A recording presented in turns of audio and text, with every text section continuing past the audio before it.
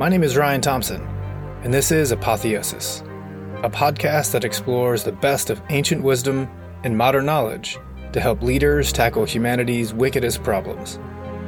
Each episode looks at practices, perspectives, or tools that help people live better lives and make a positive impact. A man and his wife had the great fortune to possess a goose that laid a golden egg. Every day, they would wake up to find the goose had laid yet another golden egg. Despite their tremendous luck, though, they soon became dissatisfied. Surely the goose could lay more eggs. One egg was no longer enough to sustain their growing need for luxury.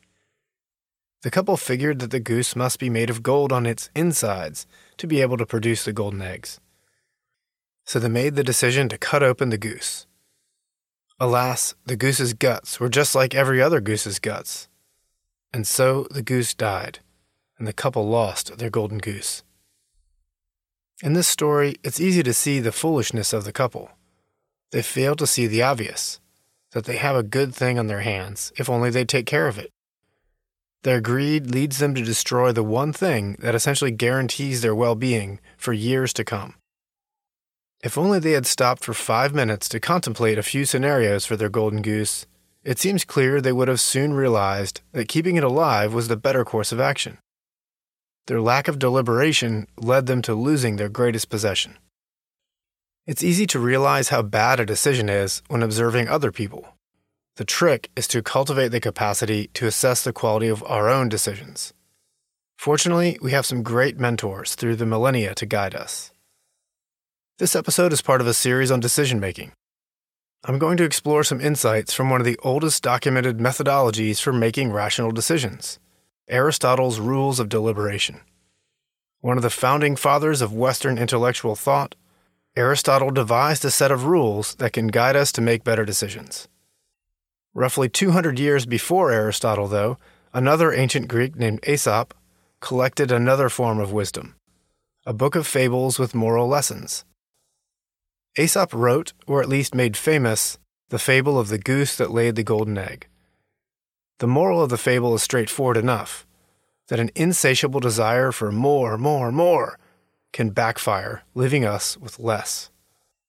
But like many of the insights from ancient wisdom traditions, simple isn't always easy.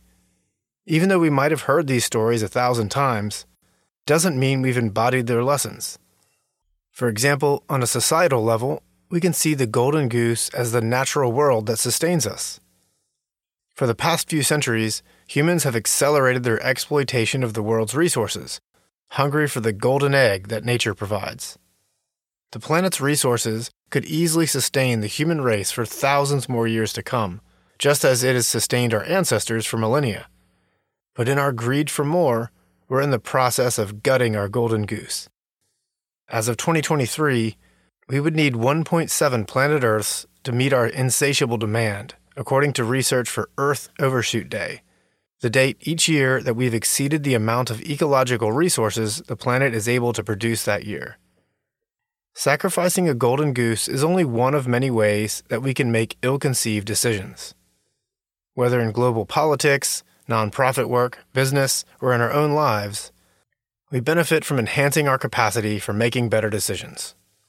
Which brings us back to Aristotle, whose rational thinking has guided decision-makers for over 2,000 years. Edith Hall, a professor of classics at Durham University in England, captured many of Aristotle's practical insights in her book, Aristotle's Way. In her book, she presents his 10 rules for deliberation, which offer us a systematic framework for realizing our goals. As she describes, these rules of deliberation can help us to navigate uncertainty and plan for the future, at least in situations in which we can exert some form of control. Aristotle's 10 rules are as follows. First, don't deliberate in haste. We should avoid impulsive decisions. Aristotle encouraged taking our time, delaying decision-making until we've done our due diligence, so to speak, on gathering information. Now, I think this is also a good opportunity to apply another of Aristotle's important insights, finding the mean between extremes. While on one hand, we don't want to rush into decisions, we also don't want to spend forever making a decision and get locked into analysis paralysis. As is often the case, deciding how much or how little time requires discernment. Second, verify all information. I wonder what would Aristotle think of this age of misinformation? We have access to more information than anyone in the ancient world might have ever conceived, and yet the quality of that information is often garbage. At the least, we should make some effort to verify the credibility of the source of the information we're using. It also helps to triangulate with multiple sources. Third, consult and listen to an expert advisor. If you have health issues, clearly you're better off talking to a doctor than your cousin Frank, unless, of course, your cousin also happens to be a doctor. Regardless of the situation, we're better off seeking out advice from people who have dedicated years of their lives understanding that topic. There are always complications about expert advice, of course.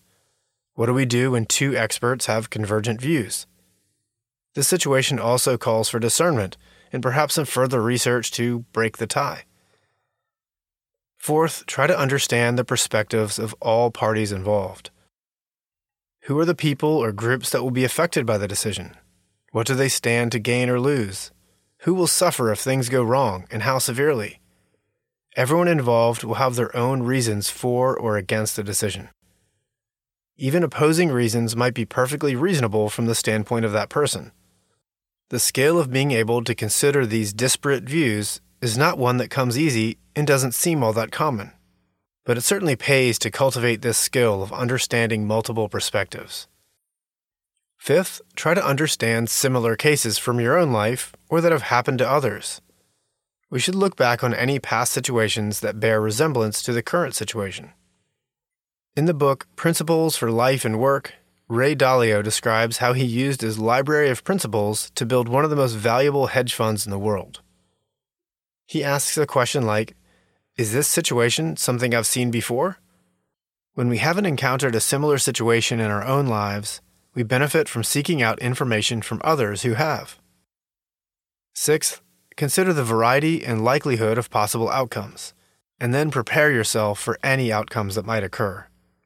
We often start a project with a rosy view of the future, tricking ourselves into thinking our plan is foolproof. Or perhaps you're inclined towards a more pessimistic view. Either way, we're missing out on a plethora of potential directions a project might take. We should be wary of either-or situations. Either this happens or the opposite thing happens. Whenever we notice this binary, we can take that as a sign we're missing something. And then brace yourself for the range of impacts, whether good or bad. Seventh, consider the impact of luck. As Edith Hall describes, Aristotle's inclusion of luck or randomness sets him apart from other thinkers on decision-making.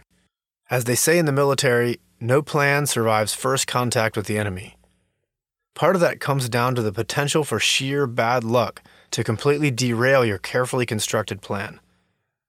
Thus, we should brainstorm as many possible bad luck scenarios and do our best to prepare for those unfortunate setbacks. Eighth, don't drink and deliberate. Yep, that's a legit principle from Aristotle. It seems this is a hard-to-learn lesson for humankind. I'd wager that through the centuries, many significant decisions have been set in motion following an evening of heavy drinking. No doubt that countless makers of drunken decisions have woken up with dread, thinking, oh no, please tell me I didn't actually... Now, on the flip side of that principle, Hall describes the Persian method of decision-making, which in fact involved a fair amount of intoxication. However, they had a clever process to mitigate the risks of drunken decisions. While sober, they would gather all the facts and deliberate on them. Then they'd brainstorm and bounce around new ideas while drunk. And finally, they'd make the final decision while sober. Aristotle's last two rules of deliberation can be ignored, as these betray the unfortunate reality of his era, as well as his own flaws and biases. The ninth rule said that slaves are unable to deliberate, and the 10th that women and deliberation don't mix. Unfortunately, these kinds of views have been passed down through the centuries, leading to suffering and exploitation on one hand, and a suppression of many vital ideas and perspectives on the other hand. Casting aside these last two, Aristotle's rules offer a highly practical, systematic means of improving our decision-making prowess. Some of these rules might seem like common sense. True enough, but we humans also display a remarkable capacity to ignore common sense when under pressure.